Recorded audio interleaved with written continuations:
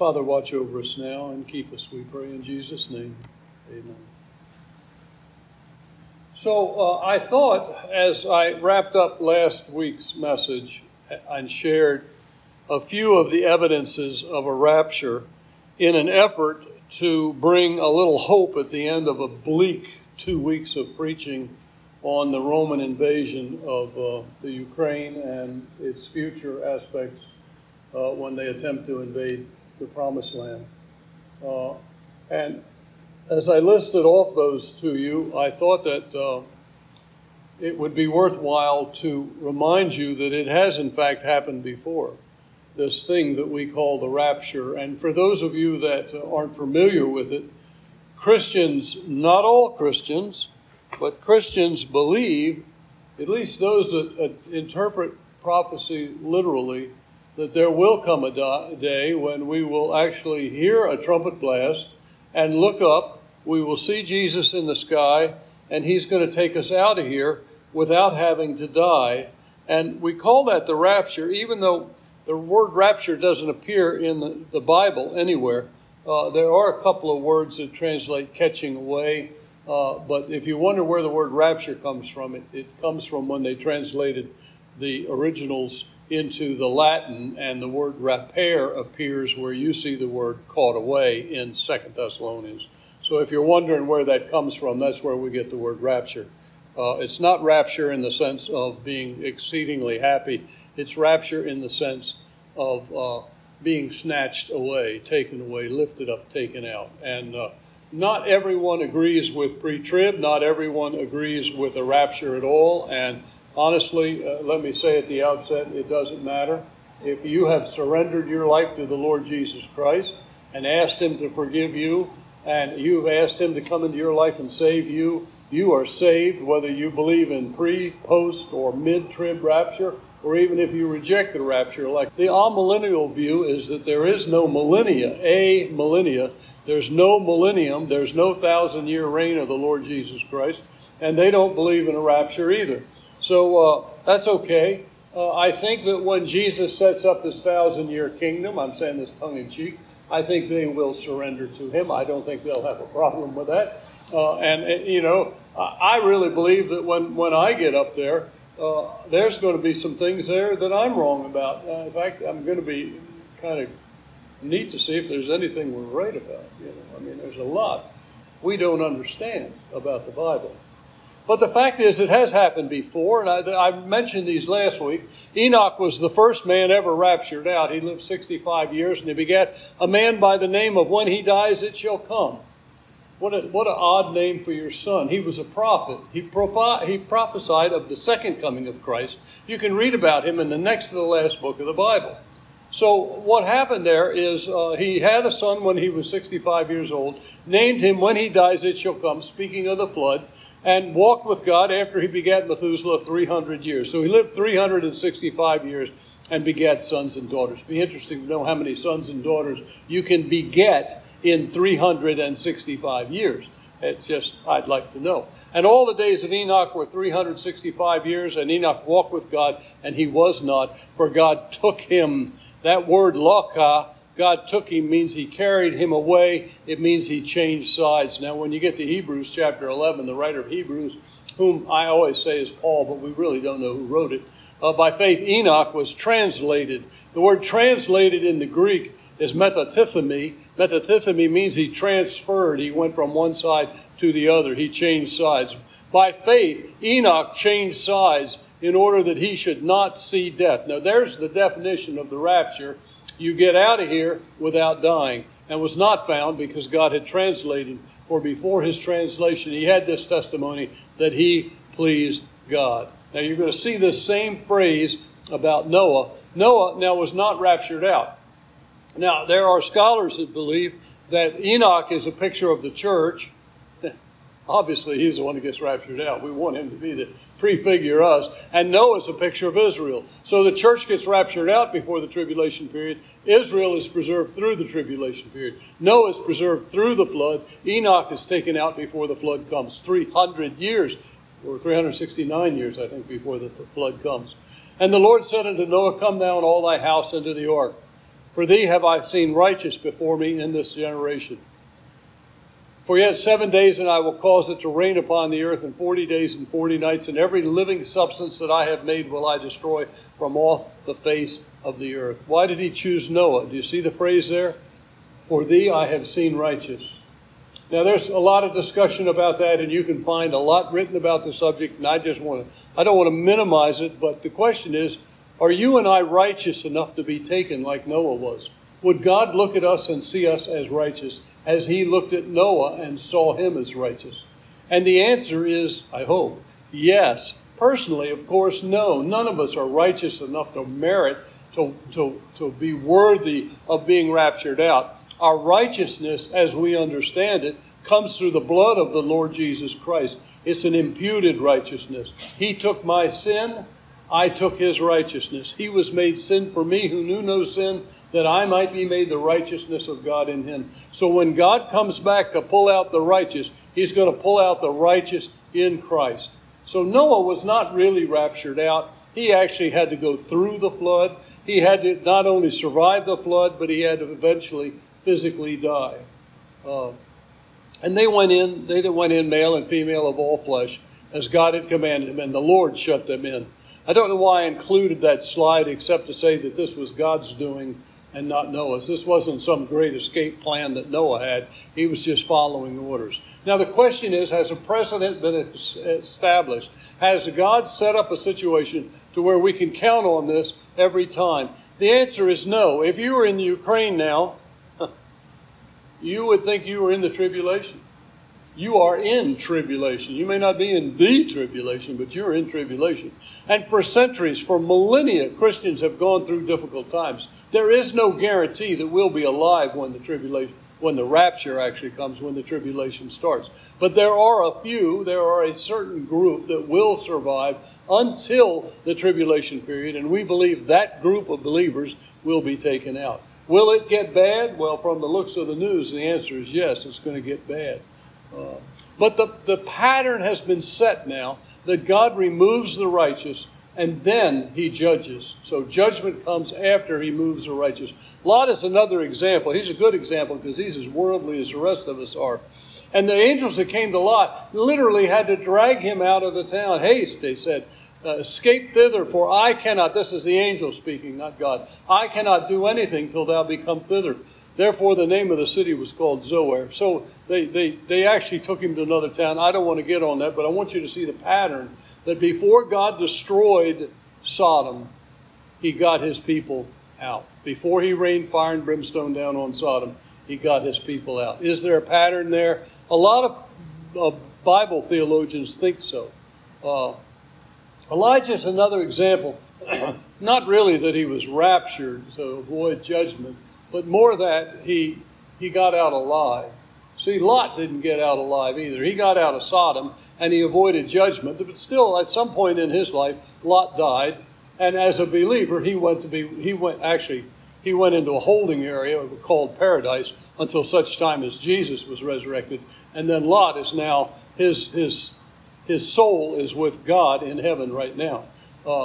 At least the Bible refers to him as that righteous man. You kind of wonder how that clown could even be saved.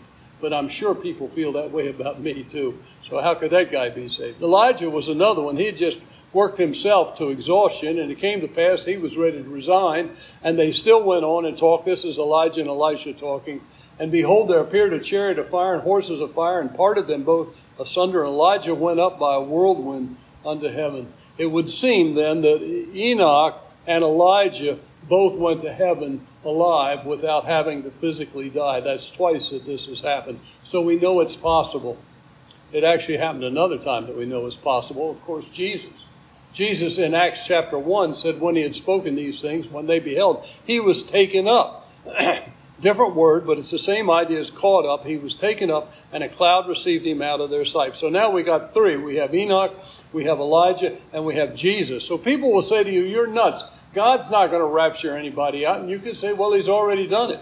He's done it 3 times that we know of. We don't know of other times, So when you're tempted to think, this can't happen, remember that it's happened before. Remember that Enoch and Elijah and Jesus were all taken out physically alive to heaven. Now, there's a lot of talk, and I didn't want to get into this. I better not. I better just go on. Okay, now the promise of the rapture in the Scriptures. The New Testament promises that we have, Paul writes, I'm in 1 Corinthians chapter 15, the resurrection chapter. It's a great chapter. You should get to know it, if you don't already. 1 Corinthians 15:51, skipping the first 50 verses, all important. I will show you, behold, that means with surprise, I will show you a mystery, we shall not all sleep. That's New Testament code word for die. We will not all die, but we will all be changed. In a moment, in the twinkling of an eye. You know, Linda's concerned. I keep saying that what's going to happen to Ollie when we're gone? Who's going to take care of Ollie? You know, my dog. You know, and of course the answer is, don't worry, somebody will eat him soon enough. But I mean, I think, oh, and she goes, well, make sure in the rapture you don't look back. Make sure you don't look back. And I used to say, you know, I wonder if the lines are okay on my boat. She'd say, don't look back in the rapture. Don't look back. I don't think it's a problem. Now, it did happen to Lot's wife that when she was walking away from her world in Sodom, she did look back, and it said that she was turned into a pillar of salt. But if I understand what a twinkling of an eye means, I won't have time to look back. My understanding of a twinkling of an eye is I'll hear the trumpet, look up, and I'm there. I won't have time to think, well, what about, you know, I don't think that's going to be an issue. I really don't.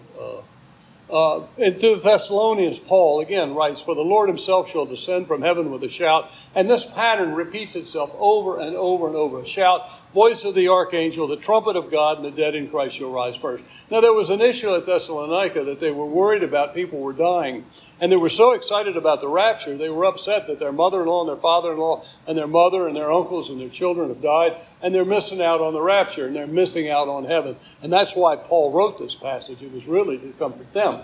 But what he's saying is that the dead in Christ will rise first. So our loved ones that are in heaven are in spirit form and have been given a spiritual body to keep them until such time as the general resurrection. This is what he's talking about here.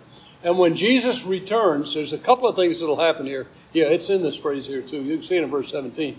Jesus will come back in the air and he'll call for what we call the resurrection of the just. This is the resurrection where all the saved of all times physically will be resurrected to rejoin their bodies, and they will precede us. They will not be left out. That's the thing that Paul wanted to comfort the Thessalonians with. They will not be left out. Now, my comfort is in the fact that I'm going to meet the Lord in the air. You know, whether I'm dead or alive at the time, I'm going to meet the Lord in the air. And the significant point in that is a whole nother theological issue, is when's he coming back? And for the post-millennialist, stuck on that word, for the post-mill guy, he thinks that the rapture will happen at the end of the tribulation. But the second coming is at the end of the tribulation. Why would Jesus meet us in the air and then we just land with him? Well, maybe it'd put on quite a show to have the armies of heaven land, but I just see us meeting the Lord in the air before the tribulation, and I see at the end of the tribulation, Jesus returning to earth. Now, it's important in verse 17, you'll see we're meeting the Lord in the air. Then we which are alive and remain, those that are still alive at this point in history, when God is ready to wrap it up, those that are still alive will be caught up alive.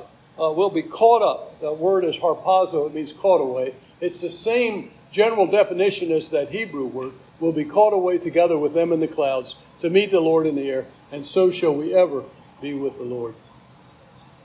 A lot of verses here, I know. The point is we're going to be changed and we're going to be caught away. Why do we have to be changed? Now this I say, brethren, that flesh and blood cannot inherit the kingdom of God. If you think you're uncomfortable now, I can't imagine in this fallen bag of bones that we're walking around in, finding ourselves physically in heaven. It would be terrible. The fact is our bodies are lost. They're cursed with sin. They're troubled. It's always getting us in trouble. God is going to have to give us an immortal body. I'm not even sure a physical body could survive in whatever environment heaven is. Now, I picture it as just simply a world that vibrates at a different speed than ours, and that's why we can't see it. But I don't know that. I don't know if a human being can even survive physically in heaven. But what we do know is that corruption cannot inherit incorruption. My corrupt body cannot survive in heaven. It won't make it. So God is going to remove us, but before he brings us into his presence, he's going to fix us. We'll get bodies that are right, and they're not governed by sin. I clicked it and nothing happened. When is the rapture? That's the $10,000 question, isn't it? You know, and of course the answer is 1 Thessalonians 5. Jesus said it himself. They said, when will these things be? He said, I don't know. Yeah, that's a pretty good response from the Son of God, isn't it? But the times and the seasons, brethren, ye have no need that I write unto you, for you yourselves know perfectly that the day of the Lord, and the day of the Lord is the tribulation period. The day of the Lord is that period when he's coming to judge the world. You know perfectly that the day of the Lord so cometh as a thief in the night. So you know, if a thief was coming, you'd be prepared. So the idea is by surprise. But there is a clue in this, in verse 3. For when they, who are they? The world, I assume. I don't know. I'm just assuming. You know, yeah, like I say, we don't have any of this nailed down. For when the world is saying peace and safety, then sudden destruction cometh upon them as travail upon a woman with child, and they shall not escape. Well, if the rapture is after the tribulation, there'll certainly be no surprise there, right? So there's an issue here of a surprise, all right? But there is a clue here that when the world is saying peace, peace, peace, safety, safety, safety. So I believe that the current events of our day are ramping up the world into such a state of anxiety that they will accept a world leader that is going to promise them peace and safety on a worldwide scale. And when that guy comes up, as I said last week, I think the world will accept it. Except for one nasty little group of people, and that's us. And I'll tell you, if we're not raptured out, he'll see to it that we're taken care of, because we will be in his way. We'll be pointing out everything that's wrong about this fellow. It's interesting that this clicker doesn't click, and it's in the right spot. Let me go down there and see what that does. All right, it's happier down there. When is it? Well, we know when everyone's calling for peace and safety. We also know 1 Corinthians 52, back into chapter 15, it'll be in the moment, in the twinkling of an eye, at the last trump. Whatever that means. We don't know what that means. We speculate about what it means. For the trumpet shall sound, the dead shall be raised, and the incorruptible. The dead shall be raised incorruptible, and we shall be changed. The dead will be raised incorruptible. So all those bodies there will be given all brand new bodies, and will be changed into the same kind of new bodies that they have. But what is this last trump? Now, there are those that believe the last trump is a reference to the feasts of Israel. And it is curious to note that whenever God did something significant, like crucify his son or raise his son from the dead or send the Holy Spirit, that always happened on a Jewish festival. Now, maybe God just likes a crowd, but I don't think so. I think those festivals were designed all the way back in the beginning by God for this specific purpose. Now, there is a time of year that's called Jewish New Year's, Rosh Hashanah. I'm sure I'm saying that wrong. The word Rosh Hashanah means head of the year, or New Year's, right? But it's also called the Feast of Trumpets. Now, I was taught, and I haven't settled in my mind yet how this works, that they take for 7 days and they blow one trumpet, and on the seventh day they blow seventh trumpet, and the seventh blowing of the seventh trumpet is called the last trump. That's according to Chuck Missler. I haven't been able to prove that. But I can tell you this much, that in 2022, if the Jews are on the right timetable, which we don't know, but the Jews will celebrate Rosh Hashanah from September the 25th to September the 27th of 2022. So that's an exciting thought. So every time you get around that time of year, I'm going to see if I can scroll down in my notes a little bit here. Every time you get around to fall, we start thinking, well, you know, if he raptures us now, we won't have to pay our property taxes. So we don't know. We really don't know. But if the last trump. So we have two clues so far about when. One is when everybody's calling and believing for peace and safety. Remember I said a couple of weeks ago, Israel will be in their homeland thinking that they dwell safely.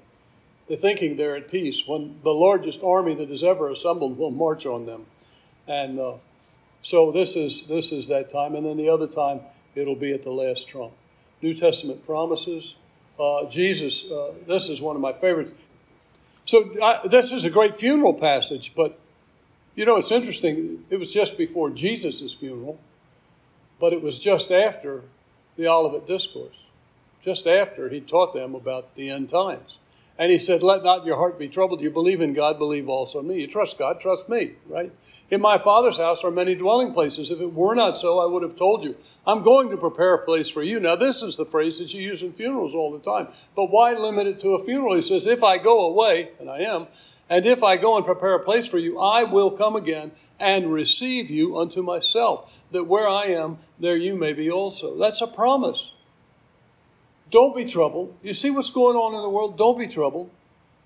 I've got a plan. I've got a place for you, and I'm coming to get you. That's an interesting point. Paul also says, I would not have you to be ignorant, brethren, concerning them which are asleep, that ye sorrow not even as others which have no hope. This is the problem of people dying in the church that I spoke of. For if we believe that Jesus died and rose again, even so, them also which sleep in Jesus will God bring with him. Then we which are alive and remain shall be caught up, that is raptured, or rapere in the Latin, together with them in the clouds, to meet the Lord in the air. And so shall we ever be with the Lord. Wherefore comfort one another with these words. I'm just going through a series of promises, all right? For God, this is in Thessalonians 5:9, for God hath not appointed us to wrath, but to obtain salvation by our Lord Jesus Christ, who died for us, that whether we wake or sleep, we should live together into him. Now, the tribulation period is the outpouring of God's wrath on the earth. It's the overwhelming outpouring of God's wrath on the earth.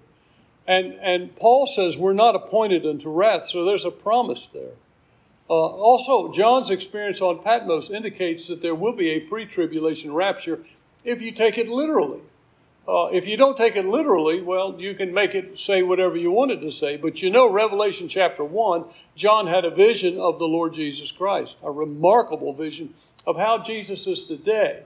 And then in Revelation chapters 2 and chapter 3, he goes through 7 churches, which we believe are not only active, real churches in John's day, but also symbolic of the churches of all the ages, and actually representative of the different historical periods of the church. And you can see that if you follow somebody, just get a good dispensational commentary and read about it. You see the parallel. Someday I'll do it again. I've done it in the past. We'll go through the 7 churches and compare them not only to the events of the original churches, but to their implication to church history. But after this, metatauta in the Greek, after what? After chapter 2 and 3, which is the church age. After this, after the church age, now, I'm saying that, John's not. I saw, I think it's represented 14 times in chapter 1. I looked, and behold, a door was opened in heaven. He looked up, and there was a door. All right? And the first voice I heard is words of a trumpet. You hear that? The voice, the trumpet, just the same pattern that you hear in Paul over and over again. The voice and the trumpet talking with me, which said, come up hither, and I will show you things which be hereafter. And immediately I was in the Spirit. He didn't have time to worry about his dog. Somebody else had to take care of his dog on Patmos. Immediately I was in the Spirit, and behold, a throne was set in heaven, and one sat on the throne. Same pattern. To the church of Philadelphia, the promise was made, because thou hast kept the word of my patience. Now, that's... There's 7 churches, only one of them gets this promise. So, we all want to be part of the church of Philadelphia. You should move your membership now. Things are getting tough outside. Because thou hast kept the word of my patience, I will keep thee from. In the Greek, it's I will keep thee out of. I will keep thee out of the hour of temptation, testing. We would call that tribulation. I will keep you out of the hour of temptation, which shall come upon all the world. But we know we're talking about the Great Tribulation here, right? To try them that dwell upon the earth. It's a pretty interesting promise there. At least 1 out of 7 churches is going to get raptured out. I hope we're in that group. I really do. 6 promises. 6 promises. Jesus will come for us. We have hope and not fear. We should find comfort in this promise. We're not appointed to wrath. John's experience after the church age indicates a pre-tribulation rapture, and the Church of Philadelphia has promised that they would be kept out. 6 promises in the New Testament. All right. Linda's convinced we're going to see the rapture at any moment. I'm a pessimist. I expect the rapture 22 minutes after I draw my last breath. What should we do? What can we do? That's the question. You know, I understand that this whole section on Russia was taken from, influenced by, not the entire thing, but it was taken from Dr. Jeremiah's book. What's the name of the book? The Signs. Signs, is that just it? Signs? There's more to it. Oh, good. Good. Signs of something. Yeah. Yeah, but he's got another book, What Should We Do? And I haven't read that one yet, but I'm going to have to get a copy of it. So I really stole the title from him, even though I haven't read his book. What should we do? And, you know, what does the Scripture tell us we should do? We're in an interesting time in world history. We could see the absolute collapse of the American dollar in the next couple of years. We could see, you know, I don't even know what that means. You know, I'm a doomsdayer. I'm a you know, don't invest in stocks, buy ammunition kind of guy. But at the same time, what happens when my retirement payments don't come out? What happens when we stop paying Social Security or welfare? What happens when, you know, a gallon of gas costs $20, $30? What happens? I don't know. We live in perilous times. In the last days there shall be perilous times, for men shall be lovers of their own selves, covetous, boastful, proud. Paul said it. He warned us. So where do we go from here? And I don't have all the answers here, but I pulled a few of these as I was preparing this message. At the end of this passage that we've been looking at in 1 Corinthians 15, Paul says, "Therefore, my beloved brethren, be steadfast, unmovable, always abounding in the work of the Lord, for as much as you know that your labor is not in vain in the Lord." Peter says, 2 Peter chapter 3 and verse 11, "Seeing then that all these things shall be dissolved." Now, Peter's talking about the end of the end here. I mean, the world, you know, people are, and I don't want to be negative to ecology. I think this is the planet God gave us and we need to take care of it. Don't misunderstand. But if I read prophecy correctly, we're not going to be successful at saving this planet. This earth is going to be burned up completely. And it's going to have to be recreated. You know, seeing that all these things shall be dissolved. Why am I putting all this energy into a house that's just going to be dissolved? Why am I putting all this energy into a job that I'm just going to grow old and retire from? Why? What should we be doing looking at what we're looking at now? What manner of persons ought ye be in all holy conversation and godliness? Wherefore, beloved, seeing that ye look for such things, be diligent that ye may be found of him in peace, without spot and blameless, and account that the long suffering of our Lord is salvation. I like that phrase. Count on the fact that his patience on that cross saved our souls. Ye therefore, beloved, seeing ye know these things before, beware lest ye also be led away with the error of the wicked, lest ye also being led away with the error of the wicked fall from your own steadfastness, but grow in grace and in the knowledge of our Lord and Savior, Jesus Christ. So this is the same series of verses just wrapped up in statements. Steadfast. That's our first commandment. Hold fast to your faith in Jesus Christ. You know, I tell you, I talk to people now, and they can't even understand what's going on in their own families. It's like we have lost our minds. And Jesus asked, as I said at the beginning, when I come, is anyone going to believe? It's a challenge to believe in these days. I saw them interview this new Supreme Court nominee, and she's a woman. And they said, "Can you tell me what a woman is?" And she says, "No, I'm sorry, I can't. I'm not a biologist." Really? You talk about, and that kind of chaos, confusion is filtered into every one of our families. It's being promoted in the schools and by the media, by music.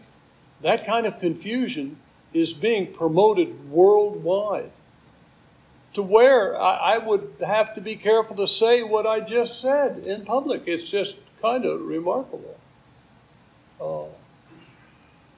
We have to find a way to get away from this and hold fast to what we believe. You hear? We have to hold fast. We must be unmovable. I got the two definitions of that word. Actually, when you look that up in the Greek, the two words really mean the same thing. But Jamieson, Fawcett, and Brown use steadfast to mean hold fast to your personal faith, and unmovable but is not turned aside by others. That's the slight change in it. The two words mean the same thing. When you define them, they mean the same thing. But one is that you not be drawn aside by your own doubts and fears, and the other is that you not be pushed aside by others. You must be careful. Abounding in the Lord's work. Don't let up. Boy, the catchword among Southern Baptists now is lean in, don't lean back. I've heard it so many times I'm embarrassed to say it in public. That's the big thing. Don't sit back. COVID's here, everything's going wrong, the world's a mess. Don't sit back. Lean in, get involved.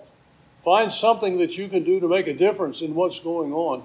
Fight this thing right into the end.